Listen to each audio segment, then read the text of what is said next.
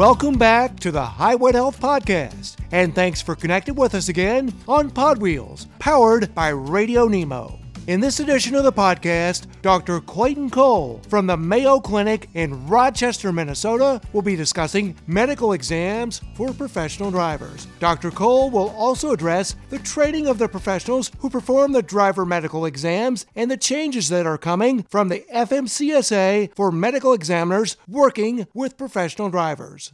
Dave Nemo will be your host for this edition of the Highway Health Podcast. And now it's time to hand it off to Dave for his feature interview with Dr. Clayton Cole from the Mayo Clinic. And Dr. Clayton Cole is with us here this morning. Dr. Cole, good morning, and I don't think it's too late to say Happy New Year. Well, thank you, Dave. It's good to be back, and hi to all the truckers out there that are moving America. And as I mentioned, you are one of them as well because you have a CDL and you use it with McRae's U.S. Mail Service. Pretty busy run this season? Yeah, as usual. You pray that you aren't on the runs with the worst weather. But no, it's all good. Does that ever happen in Minnesota? What are you talking about? I know, it's shocking. Absolutely shocking. But dodging tornadoes in the south probably, and up here it's a matter of how hard it snows. So. Yeah, you pick your poison and takes your chances, huh? Yeah, definitely. Yeah. The topic today, the official topic, is the multiple changes going on for you guys in the medical examiner world coming out of FMCSA. That may affect some drivers, so everybody should really pay attention here. But I kind of wanted to ask you about the Mayo Clinic's program for training healthcare providers. You are the course director for that, so you teach the examiners. Yeah, a lot of the drivers have been around for a while. I think they remember when the FMCSA created the NRCME, the National Registry of Certified Medical Examiners. So there was a notice of proposed rulemaking that went out, and then final rule was May of 2014. After that date in May in 2014, if you wanted to get a valid medical, you needed to see someone who had taken an approved course and passed an examination and had a national registry number. And then each state had their own kind of self-certification form. Basically, you're attesting you either do or don't need a medical for the type of driving that you do, depending on if you drove ag or if you were doing interstate versus intrastate, et cetera. It sort of created a cottage industry for various organizations to do the training. And it was kind of the first time that a federal agency did not host their own training. For example, the FAA, if you're a designated flight examiner, aviation medical examiner with the FAA, you have to be designated by the FAA and attend their course. Typically, the beginning course is down in Oklahoma City at the Mike Maroney Aeronautical Center down there. But for FMCSA, it's a 10-time larger scale in terms of number of examiners that needed to be trained. There was an expectation of 40,000 examiners or more. The FAA has somewhere a little under 400,000 exams a year that are done, whereas the FMCSA has closer to 4 million exams in a year. So they opened it up to private organizations to coordinate courses. Well, we knew at Mayo that for a lot of examiners, MDs, DOs, nurse practitioners, physician assistants, and chiropractors that can do the examinations, for the most part, the closest some of those folks got to a truck was passing one on the freeway. So our strategy was, hey, they need to get to know this is more than a Boy Scout physical, that this is serious business and you have to be on your A game every minute you're in that truck driving. And there are a lot of physical aspects to trucking that a lot of people that aren't familiar with it have no idea. They don't know the little nuances between the guys that are doing flatbed hauling are probably working a lot harder strapping up and doing that than some of the guys that are no-touch dry van. It just depends on the type of driving, the type of trucks. We actually brought a truck and trailer to every one of our courses that we had across the country. We would pick cities that were within around a 300-mile radius of a major airport. So we had courses coast to coast. We did courses in Sacramento and Portland and Denver and Dallas, Nashville. Didn't get down in New Orleans, but I think we were in Little Rock once. We were down in Florida a couple times. Up the coast, we were in Harrisburg, PA, Raleigh, Durham. So we were all over the country with the course because there was a lot of examiners to get trained. And ultimately, we ended up training a little under 10% of all the examiners in the country. So we felt good. We had a truck and trailer, and we take the class outside kind of idea and have a shared experience. We had them get up in the truck. We'd get probably 5 or 6 volunteers, flip the hood open, and someone just to kind of simulate what a pre-trip would be like. So we'd have one person try to put the glad hands on and crank the landing gear, bang on the tires, and have them realize that on an empty trailer, you tap that inside dually. I mean, there's more to it than just eyeballing it and making sure that you don't have a flat. If those wheels are heating up, it's not that difficult to have a fire. So I think it was sort of jaw-dropping to a lot of folks, and we wanted to make sure they knew what end of the truck went forward when they left the course. It was a lot of fun. And then we go back inside with that shared experience. I think they had a lot more appreciation. One of the drivers, can I mention the specific company? Sure. Was Heartland Express. They have a terminal down in Jacksonville. They had a couple of times helped us out. We had it at the Mayo Clinic campus down in Jacksonville, and they actually had drivers come and talk during the course about some of the frustrations on the road. I remember in Wisconsin Dells, Wisconsin once, the drivers were telling us that it's stuff that you can't control that's very frustrating. You got a family event going on, and you really want to get back home, and the dispatch, or if you're owner-operator, you got to grab a load or deadhead back home to do that, which costs you some money. Or what you got going from a dispatcher is going the opposite way. A very impotent sort of feeling and a feeling of frustration. And or you show up on time to your destination and someone is there to open a gate or get you offloaded or whatever. And I think it was just really eye-opening for those examiners to understand some of the stresses that go on in the industry. Wow. Thank you very much. You really walked us through that. And I hope folks were listening, and I hope they are gratified that when you train these doctors, it really gets kind of a hands-on thing. You're not just looking at somebody in an office. You're really looking at them out on the road, in a sense, of course, vicariously in that truck, doing a pre-check, bumping those tires and stuff like that to get a better assessment of the environment that drivers live in, which is a completely different world. As you say, shocked a lot of folks when you were going through the training.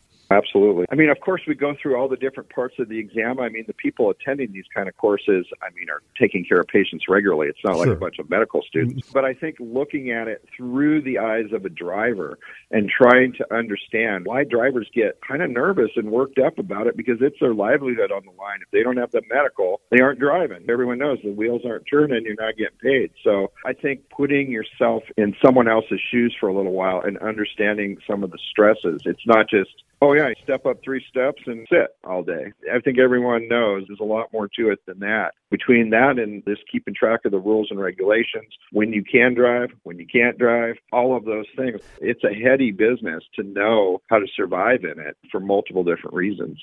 So now we have a standardized exam of everybody's on the same page. There was a lot of pushback on that in the early days, too, because there was a real fear. And as you mentioned, you're going for 4 million exams. So, man, that's going to take a lot of people to do those exams. Where are they going to be? And there was a lot of trepidation about the fact that if you live in Wyoming, you're never going to find a doctor and that sort of thing. That didn't take too long to kind of ease off, though, did it? It kind of smooth out, did it? Yeah, well, I think the good news, bad news thing is it created a cottage industry, but the problem was it created a cottage industry. You'd get these quasi-experts that would stand up a course. There was demand in that area, and some of the stuff that they taught was maybe not exactly all per the book, or that was true. And so the FMCSA caught wind of that, and they started getting a ton of calls from examiners, sort of the switchboard falling off the wall kind of moment. And they, after probably 3 years into it, basically pulled the plug on all the courses and said, okay, we're going to do one centralized electronic course because we just don't want bad information getting put out there to these medical examiners. For both ways, meaning that examiners that were kind of learning rules that really weren't there and DQing drivers that didn't need to be disqualified. And flip side, drivers with problems that really needed to be taken care of that they were just sort of blowing off and giving them a certificate that probably didn't deserve one. So I think it went both ways, and they tried to reel it in. What ended up happening was they needed to produce an online course because the way the Code of Federal Regulations was written, the way the final rule was passed, every 5 years, examiners needed to take a renewal course And every 10 years, they had to pass an examination, a proctored examination, in order to stay on the registry. So what's going on is at the 5-year mark, they still didn't have a course that was ready to roll. So they ended up just publishing a thing saying, we're exempting all the examiners at the 5-year mark until we kind of get one that's up to par out there. Now, that's what's new coming up. They have a course that they created that counts for that recertification exam that everyone has to do. They're sort of saying, okay, everyone that is more than 5 years out from their original registry need to take that recertification training. And then for the 10-year one, for those that are coming up on the 10-year one, you can go back to any organization as long as it's approved. So we'll probably be back in the saddle again teaching examiners how to do the exam right. And then, of course, at the 10-year mark, you still have to take that exam. And it's like one of those testing centers where the real estate people are taking their exam and the general contractor exam and that sort of thing. They're in mini malls and places like that. You go in, you get a couple hours to take an exam, and it's not a mind-blowing exam or anything like that, but it is something that you kind of have to be up on what's going on with it in order to pass it. So like any exam, I'm sure medical examiners, they get nervous just like the driver gets nervous coming in for their medical evaluation. So those are kind of some of the changes going on out there is kind of reopening training again and then reminding the examiners that if they don't have that test done by the end of this year, if they were the first ones to get certified like 2012, 2013, then they come off the registry. So for the drivers out there, it's important that they make sure when they're setting up a physical later this year, if they're due later this year, they know that their examiner's on the registry still, that they haven't been taken off the registry. Because if they have, they go with that registry number to the state licensing agency and you get a, whoops, that number is not valid. You don't want to be that guy that gets stuck with that. So yeah, and that letter goes to your house and you're in Buffalo. Yeah, exactly. Is this sort of a wow moment for you? Because it is sort of a wow moment for me to hear this machination going on in the background now. Well, I mean, we're here from the government. We're here to help, right? You know, I mean, it's just, at least the drivers out there know that they can kind of chuckle and go, well, at least it's not just CSA side of things and that sort of thing. It's the medical side too. So, I mean, it's hard. I mean, in credit to the people that are trying to run the medical part of the agency. I mean, they've had issues, but now have hired a chief medical officer who's doing good work. When you're talking about over 40,000 examiners nationally now, I don't know that they're all active, but they're on the registry, and you're dealing with 4 million exams. I mean, that's a heavy lift. I think the system works in most cases. I mean, everyone's got a horror story to share of drivers that got disqualified for kind of thin reasons, or the other way around, they got a medical and maybe they shouldn't have got a medical. But, I mean, the system overall seems to work pretty well. Given the scale, I mean, you're not going to cross every T dot every I every time either. Well, there's so much more. I mean, compared to, say, a flight physical for the FAA, which is a much proscribed, where the FAA says, okay, if they've got these kinds of things, you have to defer it to us to make a decision. The FMCSA is kind of the other end of the spectrum. They're saying it's up to the medical examiner to make the call. With that comes a lot more potential liability. If someone's got a certain type of heart arrhythmia and is high risk to have a incapacitation while driving, and that person does, that happens and they crash into a school bus or a church or whatever, there's potential liability. And so different providers, different organizations that hire providers have different philosophies about amount of risk that they want to take with drivers on the road. It's kind of like your own insurance for something happens to the truck. Someone's got a really bad driving record. I mean,